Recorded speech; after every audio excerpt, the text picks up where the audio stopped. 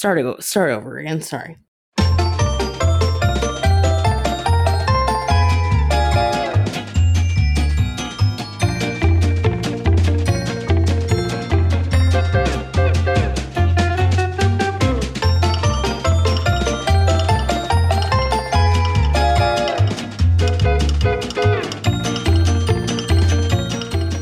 Listening to the Lutheran Ladies Lounge podcast. I'm Sarah. I'm Erin. I'm Bree. And I'm Rachel.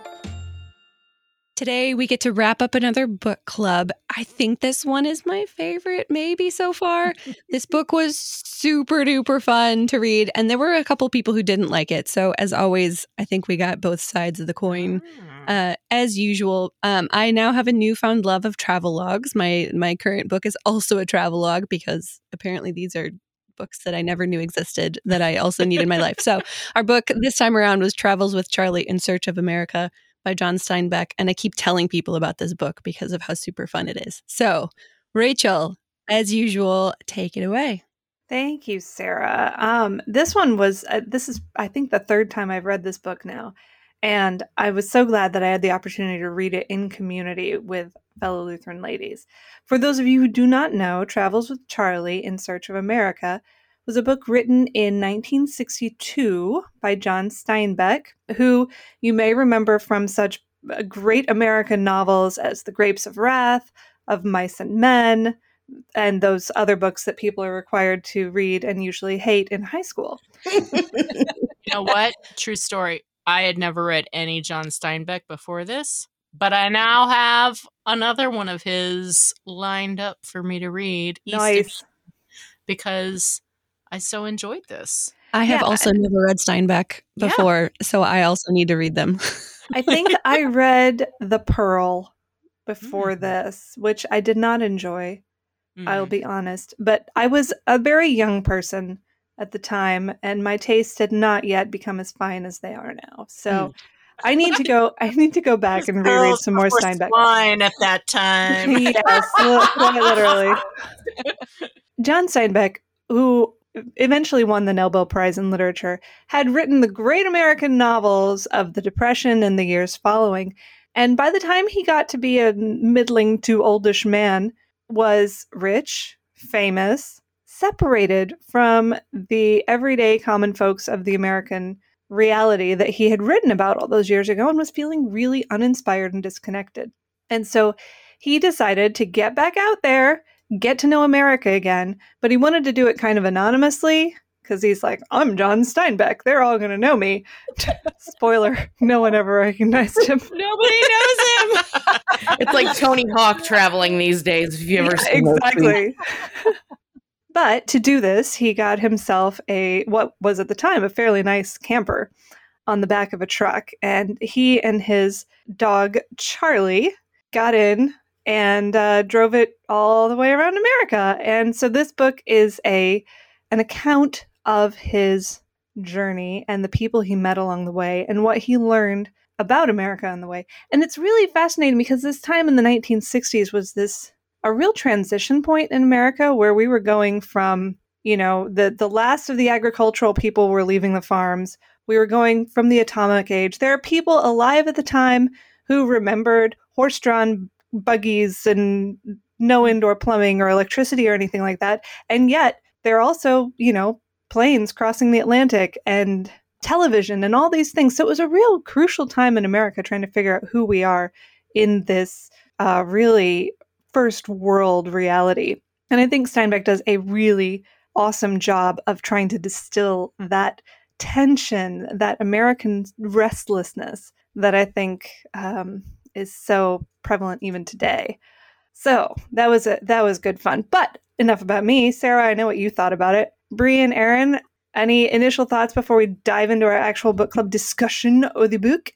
I would say this was a really fun audiobook for road trips, I think, fittingly enough. Yeah.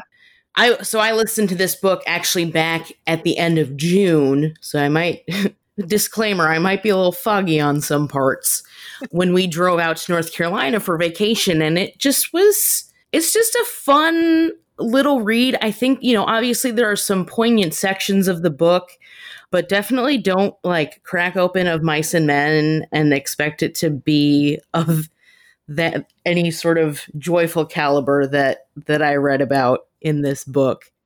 Because it's some of his other stuff's a little darker, I think. Yeah, you're right. The one thing that I wanted to note, because you all know me, hashtag psycho dog mom, like I really loved Steinbeck's ability to like portray the idiosyncrasy of like dogs and like being a dog owner and the companionship that we share with dogs. And I just thought, you know, if you are a dog person, you consider your dogs to be your children. Like if you're of that mode, I would definitely give this book a read, because it was very cute, and I think just a good read and very relatable as a dog owner. I love that Charley was his own character and almost human because of, and he like has conversations with him, and it's wonderful. And yet he respects him as a dog all throughout. Right. You know, like he doesn't treat him like a baby.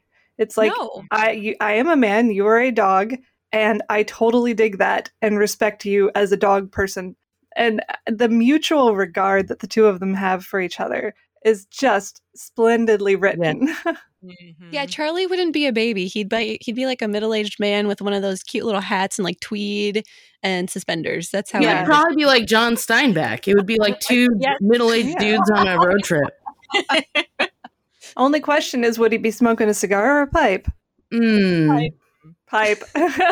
It'd be French though. Wouldn't he have those like really thin cigarettes? Yeah, that's true. He's French. Sorry. These are the things I think about all the time. Yeah, I also I enjoyed it. I thought he had, and this is what made me decide I would actually seek out another of his works to read, was he had just such an incredibly vivid way of describing both a physical place, a geographical location, and also the people that he would interact with. And they were painted so clearly in my mind, and I really enjoyed that. And so that's why I decided that I would give another one of his works a try. Now, I might end up being like, well, maybe this will end up being my favorite of his works. Who knows? But I couldn't resist it because the language was just so beautiful. And not like, yeah, it was just masterfully done. Maybe that's the better term than beautiful, because it wasn't necessarily just flowery and overwrought or anything like that. It was just so clearly described without going on and on as I have just done. Like that. But he's particularly good at that, like at being descriptive of both people and place. You have these images in your head the whole time you're reading it because of the way he's able to describe things, which is like, I feel like I went on the road trip with him because I have these images of like memories of going with him just from reading the book. Yes. Yeah, he is obviously a master at the height of his craft. So when he tells you things like, oh, I felt like I was losing my edge and I needed to... No, don't believe him. You know what I did read, though, that was kind of interesting? As I was crafting my answer for today's episode, somebody like really went and like fact checked this book. Yeah. Are you aware? Like, does that happen with books? Especially with memoirs. Yes, it does. Especially older memoirs. I mean, like, for example, this is a very famous example. You probably think that everything in Little House in the Big Woods, the Laura Ingalls Wilder Little House books, that's a factual memoir. Yes and no. You're bursting my bubble here. Yeah, no, it's as Steinbeck, I love this quote from the book. It's based on, but not limited to, facts. And yeah.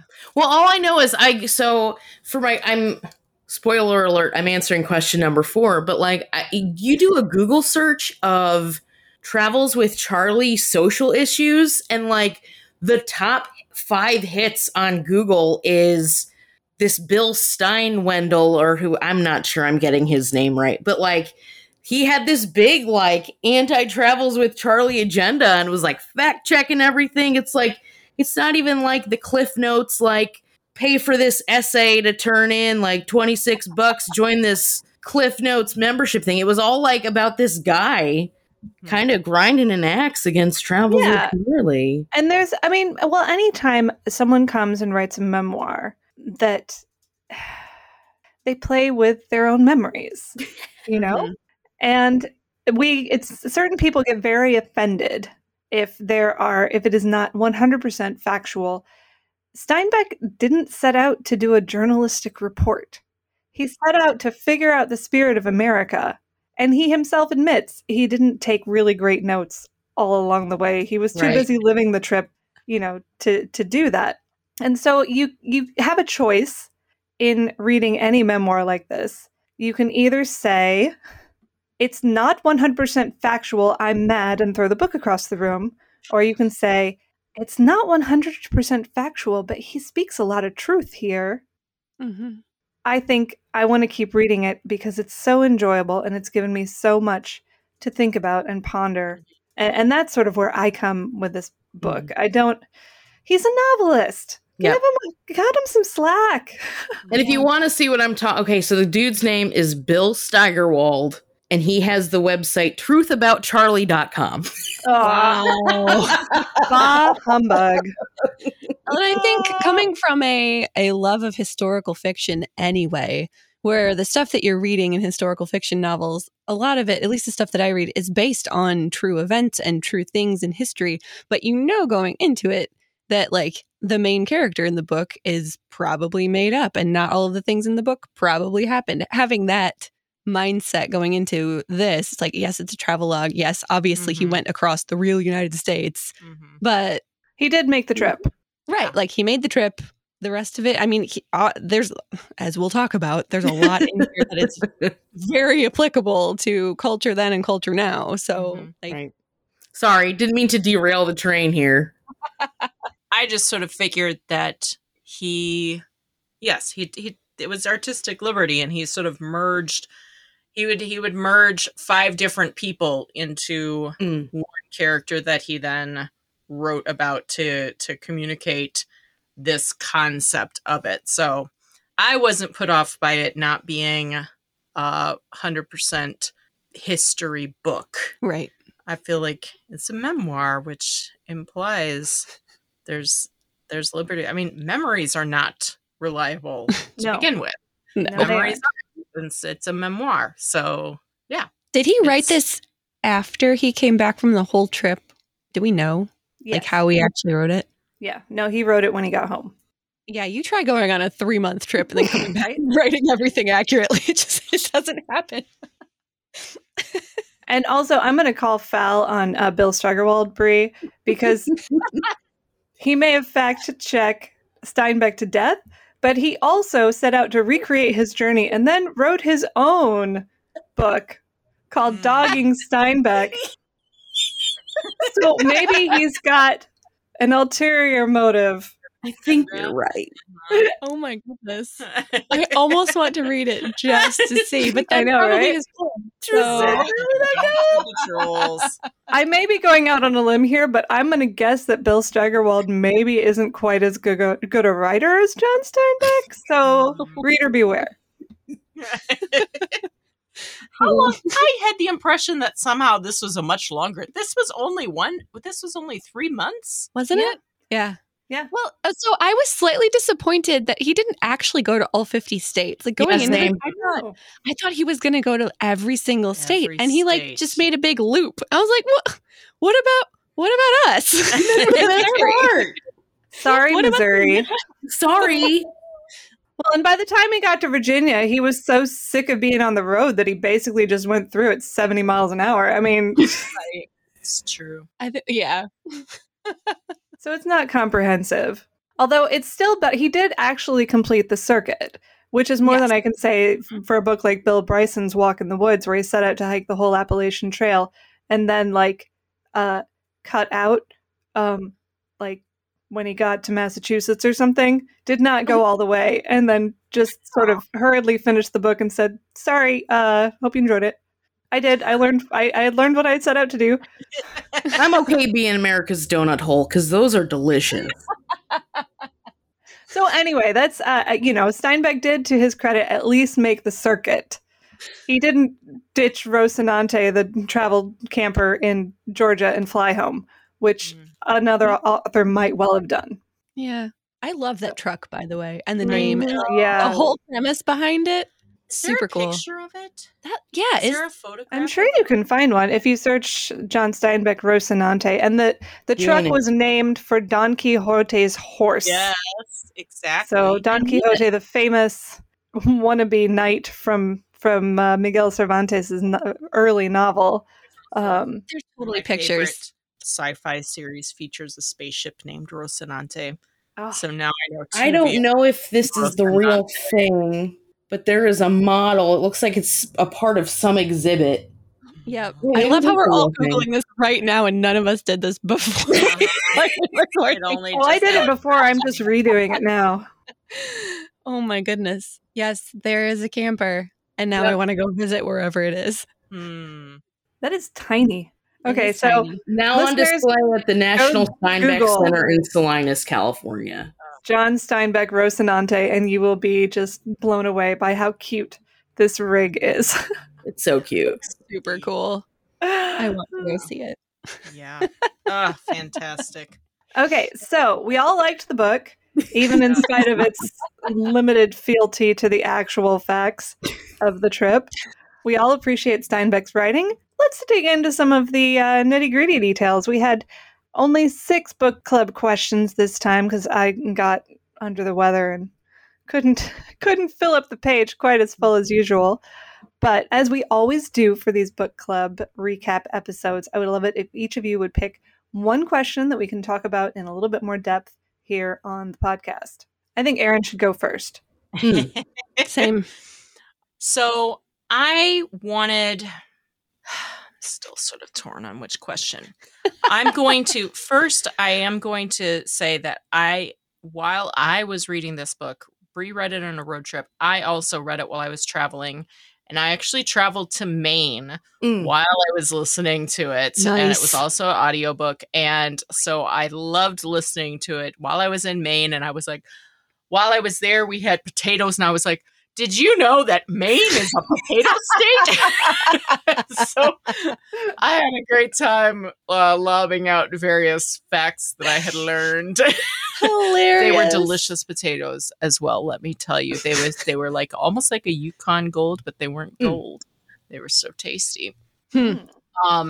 One quote. This is sort of getting at question 1, but I did want to share it. But one quote that just rang so true to me was when he was talking about autumn in New England, and he had spoken to this native New Hampshire woman. He wondered if it sort of got old if you lived there all the time. And she said that the autumn never failed to amaze her, to elate. It is a glory, she said, and can't be remembered, so that it always comes as a surprise.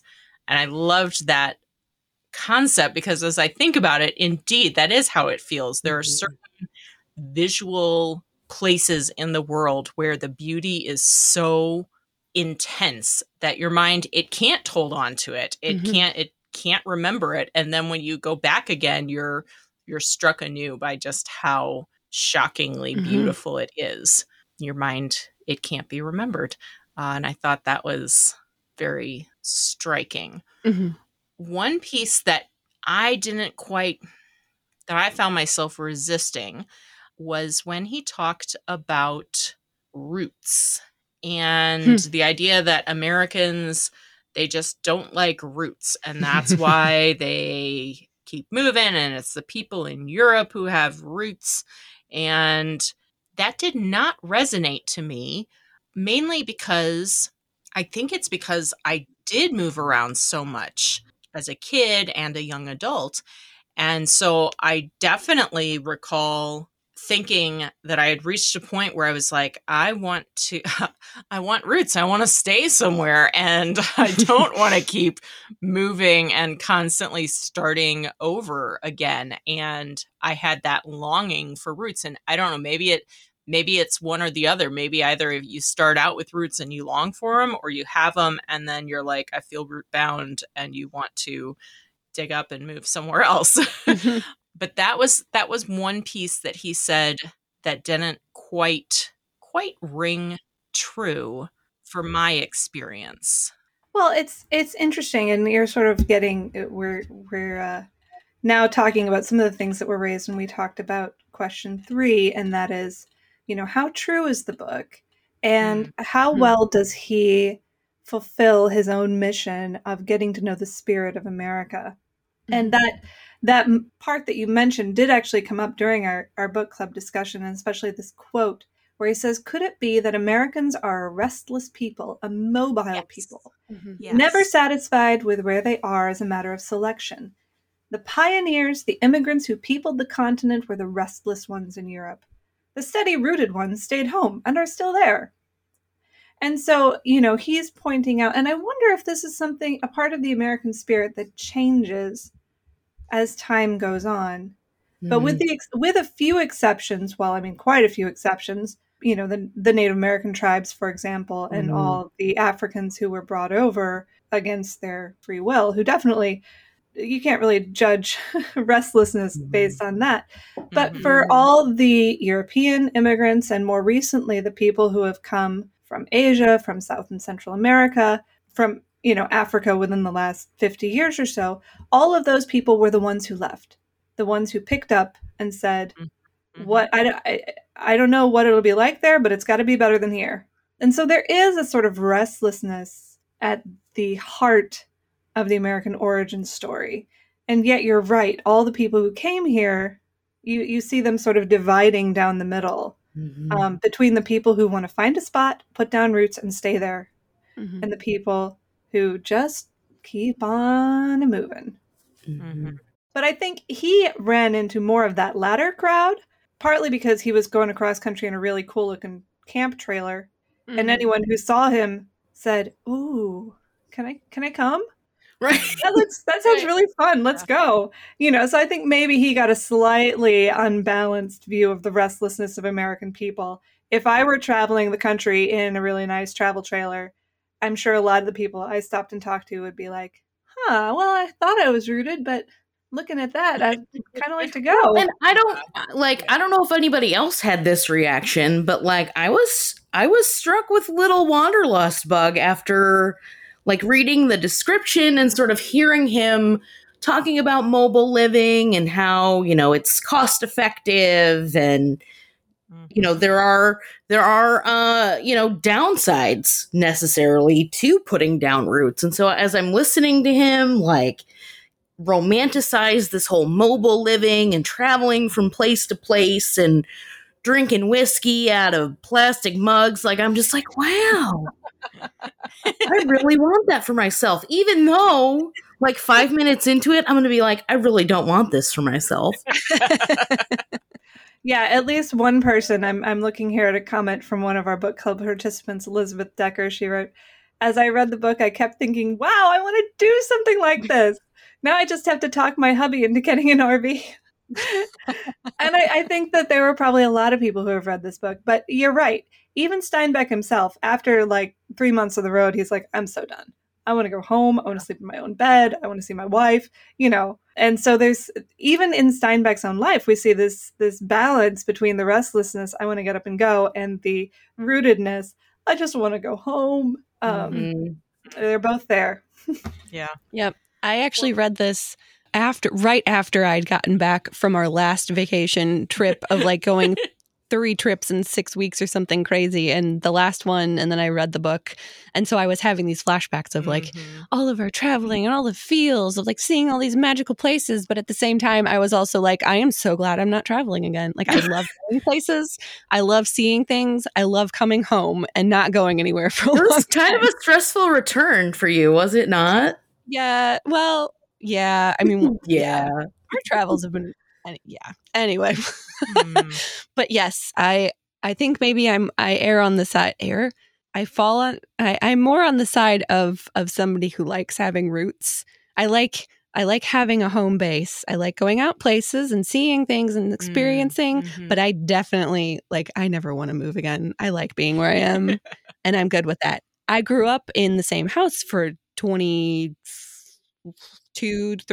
years of my life, though. So I come from a very different background than you do, Erin, because I had roots, and my parents are still there in the same house. So, like, and yet, like, even today, you see these small, like, subcultural strands of people living out of, like, Airstreams and Volkswagen vans and school. Like, there's a whole, like, if you go onto Instagram and search for the hashtag schooly life, like, people, van life, like, they just, they take school buses, they take old school buses and, like, outfit them for mobile living like that, or even like shipping crate homes. Like, there are these strands of subculture, I think, sort of weaving throughout that maybe he's right. And there's always going to be at least some people who, like, they don't want to be tied down to anything. Yeah. Yeah. Yep. I would love to be tied down, but turns out that I'm moving in 3 weeks, and this will be, I think, approximately my 25th home in life. So, oh my goodness. I'm just estimating at this point, but it's number 11 or 12 since I've been married, and I had a migratory childhood. So I understand this tension, at the same time, I feel like I just want to go somewhere and live long enough to see an apple tree grow up. But then on the other hand, after 2 years, I'm like, the only time this place is going to be clean is when we move out. So that had better happen soon. Yes. And that, too, is the American spirit. Indeed. Yeah. Indeed. The other part of the book that, again, struck, I don't know, it got me thinking, but so this was indeed one of the other questions. So I'm claiming 2 questions, I guess. Was the the question on the topic of, like, the definition of manliness. Yes. And he had this, like, just very I'm gonna have to just read, but, like, this very violent definition of manliness. Steinbeck was a man's man. Yes, the man's man who I've always lived violently, drunk hugely, eaten too much or not at all, slept around the clock or missed 2 nights of sleeping, worked too hard and too long in glory, or slobbed for a time in utter laziness. This idea of this fierceness that is an essential quality of manhood. And to an extent, I'm like, yes, I think that is a valid definition of manliness, but I don't think it's as comprehensive as he wants it to be. No. Because I also think about my grandfather, who was this gentleman who had 6 daughters, but still was very much, he was a man. He did not live violently. He, like, drank a whiskey slush, like, 3 times a year, maybe. And there's not a lot of whiskey in this whiskey slush. More slush than whiskey. Exactly. He did not eat too much, but he did eat. He did actually sleep regularly. He had a bit of a tendency to nod off there unexpectedly regularly, but definitely did not stay up around the clock. And he worked hard, but he also, like, spent a lot of time with his family. And so he's, in a way, sort of like the exact opposite of much of what Steinbeck seems to be describing here. But that's also a totally valid example of manhood and manliness. And I think right now in our society and our culture, we're really struggling with these opposites. And it seems like we tend to say it's one is wrong and the other is right, and that's the only way of it. And I think that's part of what has gotten us into such difficulties in a whole lot of topics. The social issues that we struggle with right now is the idea that it has to be one way, and the other, if it's not that way, then it's abnormal and perverse and wrong. I don't know. So that's the other part that I think there is room for Steinbeck's definition here of manhood, and that there is that fierceness that some people have and keep their whole life or wish they had and miss it when it's gone. But there's a whole spectrum of it. And it can all be manly. That was another part that I sort of, as I read it, I resisted a bit of what he was selling. Yeah, I think historical context here really helps too in understanding, his question later on in the book of, this used to be a nation of giants, where have they gone? When we talk about the transition that was happening in the post-industrial age in America, think about, it was in recent memory that you had men digging the Erie Canal with shovels. You had lumberjacks who were cutting down trees with, like, trees that were, the size of a house with hand axes and crosscut saws. You had people building railroads across the entire country with sledgehammers. That this was the kind of masculine strength on which, America's modern foundation was built. But at the time that Steinbeck was writing, that kind of strength had been replaced by automation. It wasn't necessary anymore. So he was having to wrestle with this idea of, like, well, I thought being a man meant being Paul Bunyan or John Henry, but those guys are unemployed right now. And so I'm going to need a different working definition here. I sure hope there are some heroes like that still available. So he's having some wistfulness for that bygone era where masculine strength was really, truly valued and useful. And I think we also are still in that era where we're not sure what to do with this kind of fierceness, violence, physical manliness. But I like, as soon as I put this question up about, manliness, I want to thank Deborah Miller for chiming in and saying, I think a man is someone strong in faith. With the foundation in the word. And this is where the Christian worldview really helps us out. That to be, as you describe your grandfather, Aaron, that the kind of strength he had was one built on love, service, self-sacrifice, faith. These are the things that make a man. And, Steinbeck, I think you're right. He did sort of struggle to figure out how to understand his own manliness. And with that, I think his wife's womanliness, which he really appreciated. And I appreciated that he really respected her for that. But yeah, I think anytime you attempt to define masculinity or femininity outside of scripture, you run into these kinds of, but what about so-and-so? It's an incomplete definition if you look at it from any other angle than God's angle.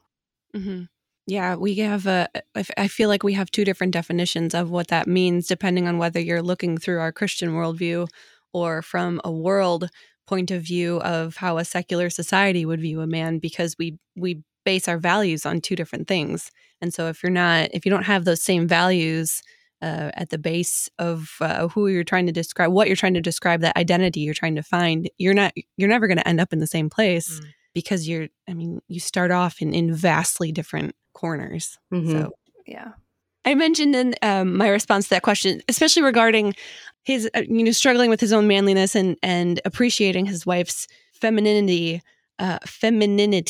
that comparing those two doesn't have to be a zero-sum game. And I think so often in our culture today, especially because this is pre-sexual revolution, yes, the 1970s. So we're reading this post all of those things that have happened since then. So we have a very different cultural lens through which we're discussing this. But so often nowadays we're like, well, men have to be one way, women have to be another way.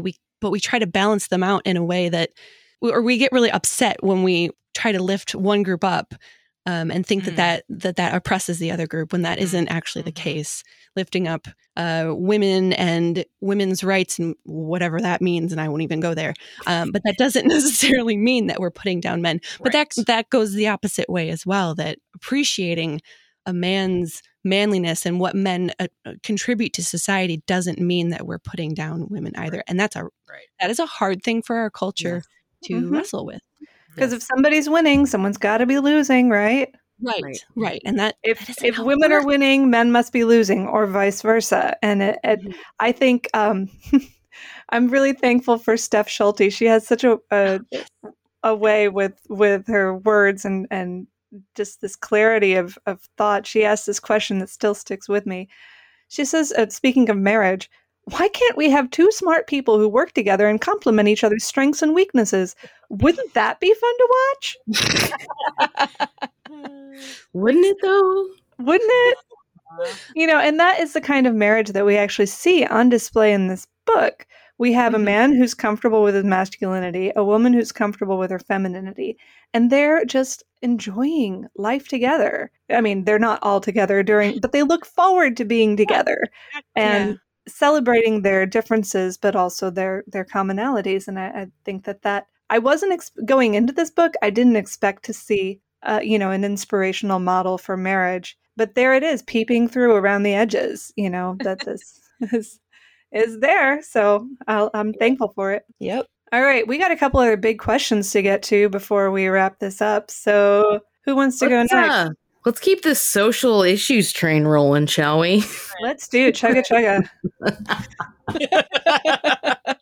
So I picked question number 4. Basically, what this question is talking about is, okay, Steinbeck obviously talks about different social issues that he experiences in his travels throughout the country, speculates about the problems of his day. Which of the social issues he comments on in the book feel especially familiar and relevant to us today, and have his observations and projections generally proven true over time? After finishing this book, and this is like strangely comforting in a way. I don't know why. I think it's kind of terrible that it's comforting.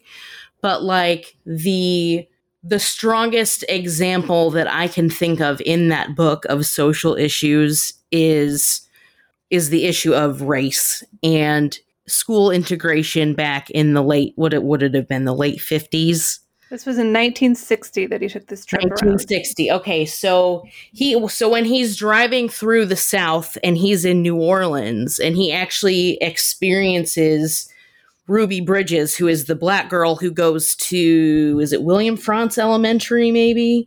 She's basically the first black girl in the area to be integrated into an all-white school. And so this was a huge moment for the civil rights movement, and seeing what Steinbeck saw with the cheerleaders, who were these stout middle-aged women who like stood on a podium and screamed about integration, and not only being aggressive towards Ruby Bridges, but like, I guess what I would call integration sympathizers, because there was that additional story of a white boy being, I believe, being escorted to his school as well. And so there was almost a stronger response to that there would be white people who are like embracing integration and like being fans of it and seeing merit to it. So I think today we still see an antagonism towards rights for people of color. I think we do see that. I think we see antagonism towards non-POCs who want progress and growth and peace. I don't really even need to go into all that. And frankly, I don't even think I don't think that's necessarily the point that I even want to dive into. I think what I want to dive into is not experiencing the cheerleaders and Ruby Bridges being escorted to school, but what I want to talk about is the people that John Steinbeck, there were 3 people that John Steinbeck transports on his travels after New Orleans. And I think it pretty well sums up sort of this reality that non-POCs, non-people of color who want to see progress for people of color and to see equality for people of color, don't really know what they're doing. Like they want to help, but they don't know how to help. And it's still like, even for me as a white woman, like what do I do in this whole scenario of racial tension in the country? So the first person we see him pick up is an older Black gentleman who I get the feeling that John Steinbeck feels like he's doing this guy a favor. And the guy that this older Black gentleman, like, is just almost like in fear of like, okay, I'm in this white stranger's car. What is he going to do to me? He's talking to me about all of these hot button issues that apply to Black people, uprisings and integration. And like, what's he going to do with me in his car? Kind of, it's almost like John Steinbeck is trying to help this guy, but the guy he's helping is almost misinterpreting his kindness and his goodwill as almost a threat. Yeah. And so the second person that we see get picked up by the author is just a flat out racist white dude who it gets to a point where John Steinbeck's like, he pulls over. He's like, get out of my car. You're disgusting. I can't deal with you. That moment in the book, I just about cracked up because when he was talking to John Steinbeck and he says, well, no child of mine is ever going to go to an integrated school. And Steinbeck says, so you have children then? He goes, well, no. No, but if I did. But if I did. The third person he picks up is a younger Black gentleman who he's a student. And probably author made it sound like it was maybe like a college age student. Mm-hmm. And in his conversations with this guy, it almost feels like the author is taken aback because this person that he's picked up almost has a more militant approach to how to fix the racism issue.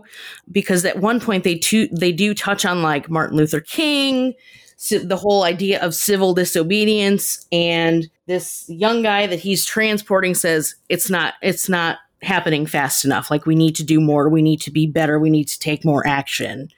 And so I think for me, that part really resonated with me because I think, yes, obviously we still have issues of racism in America, but I can sort of look to that section of the book and say, yeah, we still don't know it. We still don't know what we're doing. And it gets kind of discouraging, but that was really what resonated with me in terms of social issues is, yes, we're aware there's an issue, but is there anything we can really do about it? Kind of an approach. It's a slow thing. Yeah. It's, 300 million hearts and minds changed. Yep. In slow motion. Mm-hmm. Mm-hmm. Yeah. I think it was just sort of a lucky thing for the country that John Steinbeck happened to be going on this trip at that moment and to have a bit of curiosity to see how the South was faring. And the portrait he paints is kind of bleak. Mm-hmm. Mm-hmm. But I think it's a helpful corrective when we think about the civil rights movement, because it's tempting to look back and say, it was bad and we fixed it. Mm-hmm. And I think the answer is, it was bad and we started to fix it and we had no idea what we were doing. And we still have lots of things that need fixing. And we may still have no idea what we're doing. But the important thing, I think, is to recognize the problem and to recognize the fellow dignity and humanity that we see all around us. I love that he contrasts his story in the South with his childhood reminiscences about the one Black family in his town, mm-hmm. Salinas, California, and how this family, basically they had 3 sons. The father was respected in town for a good worker and an able businessman. The wife was respected as a wonderful homemaker. And the 3 sons went off and did great things because no one ever implied to them that they couldn't. Mm-hmm. And he said that since these were the only Black people I knew, it never occurred to me to think that Black people were inferior in any mm-hmm. way. He said, the question that was often asked in the 60s it remains sort of a bellwether. Would you be okay with someone of a different color dating your sister? Mm-hmm. And he says in regards to the Coopers, the question never occurred to me, would I be okay with the Coopers dating my sister? Had I ever thought of it, I would have wondered, if the Coopers wouldn't have thought they were too good to date my sister, because they probably were. And it was really a really valuable observation. But I think having communities that can provide that kind of opportunity for people of all colors to thrive and to be who they are and to excel at what they do, that is still an inspiring vision, I think. And something that, we always like to tie this into the church. The church can do that. The church can be that kind of place where every family has a chance to be the Coopers. Every family has the chance to not be held back by what's different about them or by their limitations or by their background, but to be respected for who they are and what they can do and what they can offer, which is always greater than we're immediately aware of. So if every family is valued and given a place to thrive, that's a wonderful vision. Yep. Yeah, I think that whole encounter of going to the South and seeing those things, I mean, first of all, it made me really sad. Some of the language that he encounters with some of the white people in the South. I mean, it's like a slap across the face when you read some of that stuff. And then you realize that not a lot has changed in some areas of the country, and a lot of areas of the country. We're still dealing with all of this. But I think what I took out of that whole encounter and the very strong emotions that him going to see the cheerleaders, like I wanted to yell at them myself. All of those strong emotions. It's an inspiring moment for me to think about how I can be part of a solution, how I can look to places and see what I can do to help us move forward, because there are obviously still things that need to change. And there are probably ways that I can personally be a part of that. And so that was the ending of the book was my kick in the pants to think about those things again. And of course, there are tons of other social issues that he deals with. Some of the ones we talked about, in the book club, the fact that everyone's divided over politics and you mostly keep it to yourself, but the few people you talk about it with, you're probably going to be yelling at. Nothing has changed. He talks about migrant workers and immigration and how he hopes that someday we're not too proud or too lazy or too soft to bend to the earth and pick up the things we eat. As a gardener, I have to say amen to that. I really hope that I'm never too good to do work that is hard or humble. Another quote of his. We talked about planned obsolescence and disposable culture. The idea that we're consuming massive amounts of resources to make massive amounts of trash with not a whole lot of steps in between. The loss of localism. The fact that mass media has sort of created a flattening of American culture, and you can hear it in the loss of accented English. That's one of the most obvious areas. We've got psychiatry, political correctness. I mean, it's just so many of the things that he writes about and observes as happening in 1960 are still things that we're living with today. Except, thank goodness, America has mostly gotten over its obsession with powdered eggs. Because that was a particularly gross moment for me when he's in the middle of Wyoming and he stops at a local home and says, "Where can I get, some fresh eggs? This is Wyoming after all." And the guy answered, "I don't know. My missus gets powdered." And I thought, powdered eggs. They were created in World War II to basically keep ration diets alive. And they're nasty. Anyway, so I guess in a few small ways, America has gotten better. We now use cartons of prefab eggs, liquid, not powdered. No. Oh. All right. We are probably running short on time, but Sarah. Do you want to know what the time is right now? No, I don't. Don't tell me. It's book club. We're allowed to go long for book club, right? True. Oh my goodness. Club. All right, Sarah, let's dig into it. Okay, so my question after the last couple, this is not nearly as complex, I don't think. So I chose question number 6.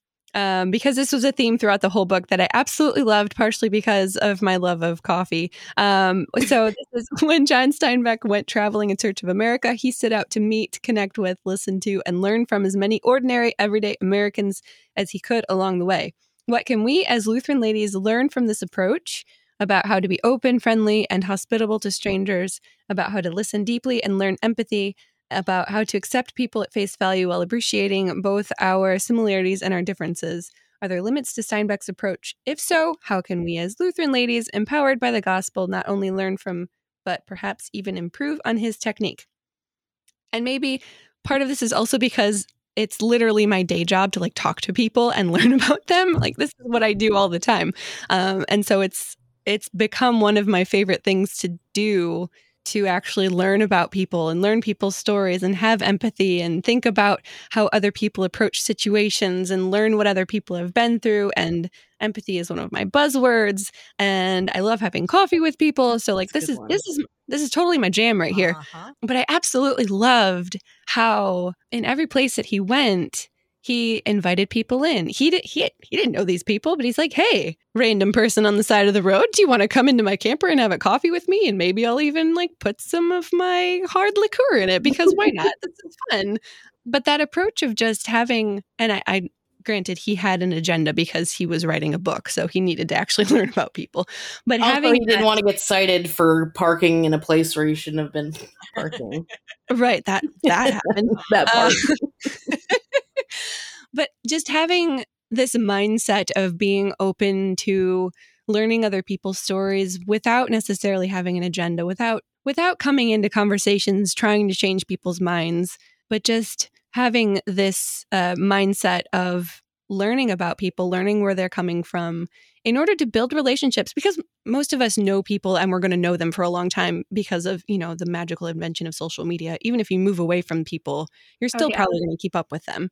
So, having this intention of learning about people in order to build relationships, in order to have this long-standing life together with them, of being hospitable and not approaching conversations in order to like jab at them with your own political views, but just to learn about them is a really beautiful thing.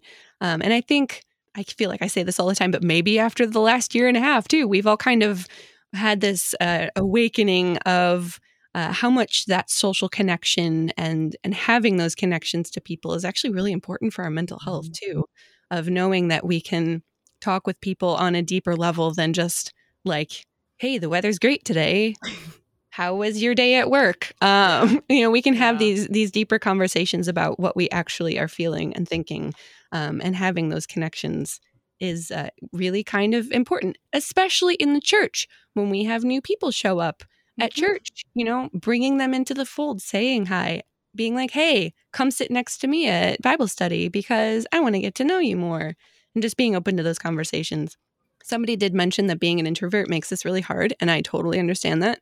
I hate small talk. However, just being out and about shopping and stuff, randomly like mentioning to someone that you like their shoes or you like their dress, or and this might be like really creeper, but I do it to people at the store. If I see them looking at a product when I'm in a grocery store and I really like it, I'm like, hey, that's a really great thing. You should buy it. I use it all the time. Are you a Midwesterner by any chance? Because that's a Midwestern thing and I miss it so much. Totally like born and raised Midwest. I love complimenting randos. It's my favorite thing. But you're right, Sarah, and actually introversion can give you a leg up in this if you go into a conversation with the intention of being a story gatherer. Yes. I want to learn your story.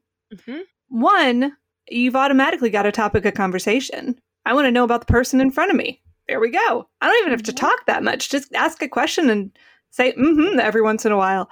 Right. So it works. But it helps you to value, it's human nature to want to look for people who are like us, find points of commonality and like-mindedness. But being a story gatherer also helps you to value the points of distinction, the different points of view, because if everyone has the same story, you get bored really fast. But when you go story gathering and find a whole lot of different stories, then your life is just so full and rich. I also loved his mobile liquor cabinet. And I'm ashamed to say this out loud because, I mean, why should I take so much delight in him basically... his first stop on his road trip was where he basically bought out a liquor store. Mhm.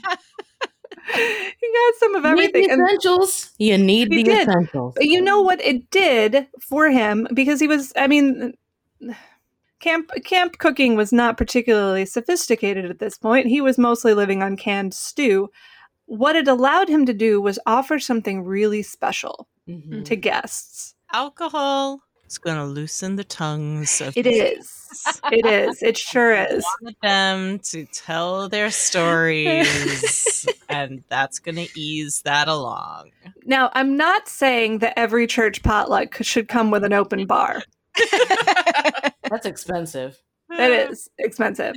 But I am saying that this principle of being equipped to serve something really nice, the good stuff, to the people that you welcome in your life, even if they're perfect strangers. I think this is something that Lutheran women are really good at, and we can do even better. Like this is a sweet spot for us, ladies. This principle of come on in, have a cup of coffee, and all right, maybe not a dollop of whiskey, but how about a dollop of whipped cream and a slice of pie on the side? That we are ready to give something special to the people that we see. And hopefully, unlike Steinbeck, who was just going for these single-serving relationships that he could stuff into his book, we're looking for the kind of relationship that is going to end up with all of us standing around the throne, singing God's praises together for eternity. This is not a one-off deal for us. This is the beginning of something wonderful, or at least we hope it will be. Definitely. Yes. All right, well, then we should probably close the book on the book. Slap. Slam. I left my book over on my nightstand. All right, close it. Very nice. It's not as nice as yours, though. I'm so jealous of your old one with the magnet. I got the vintage one. I almost bought myself a new one, but then I decided to just do the old librarian trick of stuffing Elmer's glue down the binding, and it worked. Yes. So I was very happy to get one more. The cover of mine is beautiful, and I love it, but I think I like yours better because of the map. Get out. It's okay. I do too. End papers are a dying art. If you can find a book with good end papers, that is really special. I love it. Well, mine got narrated by Gary Sinise, who, little known fact, is the only person who actually sounds the way he looks in Hollywood. So I do find it interesting that you guys, the two of you, did audiobook, and I actually read like a real book this time. I'm like audiobook queen, but this was my lunch book, and it was amazing. I'm so proud of you, Sarah. You have changed my life, Rachel. I'm reading books. Gosh, you guys, this is the moment. All right, are you ready? Are you ready to read another book? Yep. Give it to us. Okay. So our next book club is going to take place in the middle of October, which for every good Lutheran is Reformation season. Yes. Now, I thought briefly about making everyone read like the Book of Concord for book club, but that's like expert level, and I don't. We'll do that some other time. Our viewership, thank you very much. Yeah. But I have another angle that we can work with. All right. And that is, there are a number of books that were written actually within the last 100 years. We'll call them modern Lutheran classics that I feel like every Lutheran should read or should have read. And unfortunately, I have not read them. Not all of them. I have read some of them. I have read some of them part way, but have not finished them. I have read some of them not at all. And I feel like there may be other people out there who are in this boat who hear about a book or an author and think, oh yeah, I should really have read that. But I haven't. Mm-hmm. So I'm going to put forward 3 possibilities for our October Reformation. Let's call it modern classics that Rachel should have read, but somehow hasn't all the way yet. Sorry. It's very long. I love it. And so we've got 3 contenders, and I'm not going to make you all, I would like you guys to weigh in on whether you've read them and whether you're interested in them, have heard them, or whatever. But we're going to wait and let our Facebook group people make the final call on which of these is going to be our 2021 Reformation read. So sometime within the next week, we'll get a poll up there, and you'll get to not only weigh in on these 3 books, but if there's another book you think there's a good chance that we should have read and haven't yet, feel free to add it to the stack. But I've got 3 to suggest. One of them is one that I know a couple of you have read, and I've actually read like halfway into it, but I never finished it because I was reading it for a college class and I ran out of time and I didn't finish it. And this would be the modern Lutheran classic, The Hammer of God by Bo Yeats. Oh, the Read it. Swedish. You've read it? Okay. For Not class, not by choice. Okay. It's a novel, sort of a novel. It's basically 3 novellas, or is it 4 novellas, squished together in one novel. The novel is basically about a parish in Sweden and the different pastors, different Lutheran pastors who serve there, and the various crises and internal and external that they face, and how they deal with them with solid Lutheran theology. I remember starting the book. I remember enjoying it very much. And then I remember the end of the term coming and not finishing it. And I feel like this is a great injustice in life that needs to be corrected at some point. So, Hammer of God. Bree, you've read it. Sarah, have you read it? No. No. I own it, but I haven't read it. I have 2 copies. Aaron? And I have read it, and I recall enjoying it, although I could not tell you the plot of the story. It has been 20 years probably since I read it. Okay, so you're overdue for a reread. Uh-huh. All right, so we'll definitely keep this one on the stack. Okay. Book number 2, and I believe this one just came out in a 2nd edition. I have the 1st edition. And so if we pick this, I will probably read the 1st. I might spring for the 2nd. Anyway, this would be Dr. Jean Edward Veith Jr.'s The Spirituality of the Cross, The Way of the First Evangelicals. I own the 1st edition of that too. Also have not read it. I own a lot of books that I haven't read. There's a lot of confession happening here on the Lutheran Ladies Lounge today. That's what it's for. So this one, the first one is fiction. This one is nonfiction. It's also fairly short. So unless the 2nd edition like doubled the size, I feel like this one might be a contender just because it's short. But I love Dr. Veith's work. I think his work on postmodernism is amazing. He writes regularly for the Lutheran Witness, so I got to work with him through that. And I've always found him just a really deeply insightful Lutheran layman who thinks a lot about the world and how Lutheran theology fits into it. So I think this would be a really interesting read.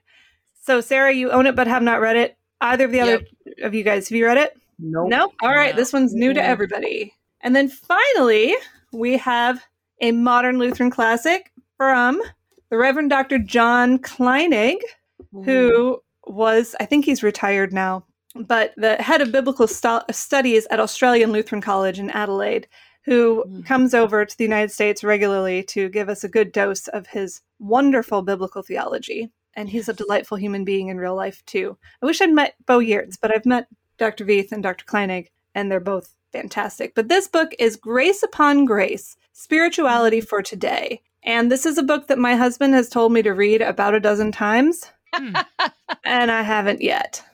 So this is another spirituality title, but Lutheran spirituality, you can't go wrong. And Dr. Kleinig has such a warm and wonderful way of writing about things like this that I feel like this would be, even though it's a little longer than Dr. Veith's book, would be a very pleasant journey, I suspect. Okay. Any other interactions with Grace Upon Grace? This a new one? I don't own it. I have not read it. Wow. I know. We are righting wrongs today, ladies. Yes, we are. we are doing that. I'll have to check my bookshelf, though. There's a lot of books I picked up in a CPH warehouse sale, and I don't really remember what I own. So you may have these. There was a 4th title that I've heard a ton about, and people quote it all the time, and I wanted very much to include it in this, and that was Herman Sasse's The Lonely Way. However, super sorry. Super Hungry. Hungry dog interrupts talk. Okay, I love you too, Tooper. I had really wanted to include Herman Sasse's The Lonely Way on this because the quotes I read online are so good. I dug it off my husband's shelf.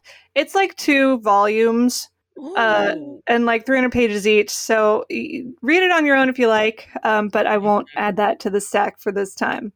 Okay. But anyway, Fair those are my 3 Lutheran classics, modern Lutheran classics that I really should have read but haven't quite managed to yet. And I would love to hear from each of you ladies on here and in the Facebook group which one we should actually read for our October Reformation Book Club read. That's going to be a hard choice. And I have a feeling that list might get really long. It might, but we're all about discovering new Lutheran gems. And so at the very I'm least, excited.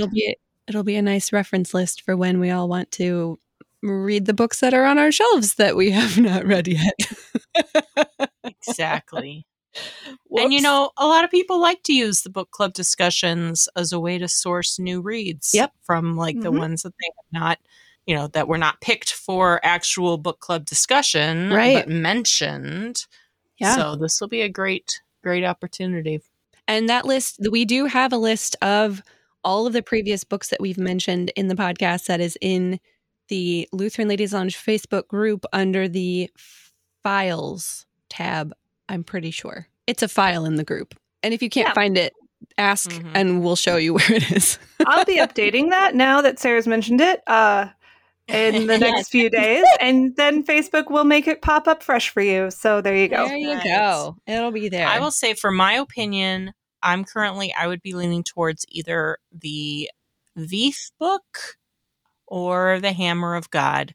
Because I remember really enjoying the Hammer of God, but I don't remember it clear enough. And the Veith one sounds a little more manageable lengthwise. So that's what I'm inclined towards. But I'm going to be open to any of these. So I will happily go with whatever book wins. I'll read it. Same. Mm-hmm. All right. Can't wait to see. It's going to be a wild ride for sure. Mm-hmm. All right. That's all I got. Oh my goodness. This was so fun. I loved the book that we read. It's going to be super great to do a Lutheran modern classic for our next one. So ladies, join our Facebook group if you're not there already so you can vote on that poll. And so you have a voice in what we read next and to find all of the list of books that are probably going to end up on that list of modern Lutheran classics. Join our group on Facebook. Find all of our book club discussions there as well. You can find all of our podcasts at kfuo.org or on your favorite podcasting app or on our KFUO radio app, which you can download on Android or Apple. You are listening to the Lutheran Ladies Lounge podcast. I'm Sarah. I'm Erin. I'm Charley's crooked front teeth. And I'm John Steinbeck's special cup of coffee. With special guest Tooper. That's right. Views and opinions expressed on the Lutheran Ladies Lounge podcast may not represent the official position of the management or ownership of KFUO Radio, the Lutheran Church Missouri Synod. The Lutheran Ladies Lounge is produced by KFUO Radio and available at kfuo.org or wherever you get your podcasts. Join our community on Facebook in the Lutheran Ladies Lounge. We're at an hour right now. Oh, told you this was a good book. No, you told me this was a good book. Good book. So good. All right.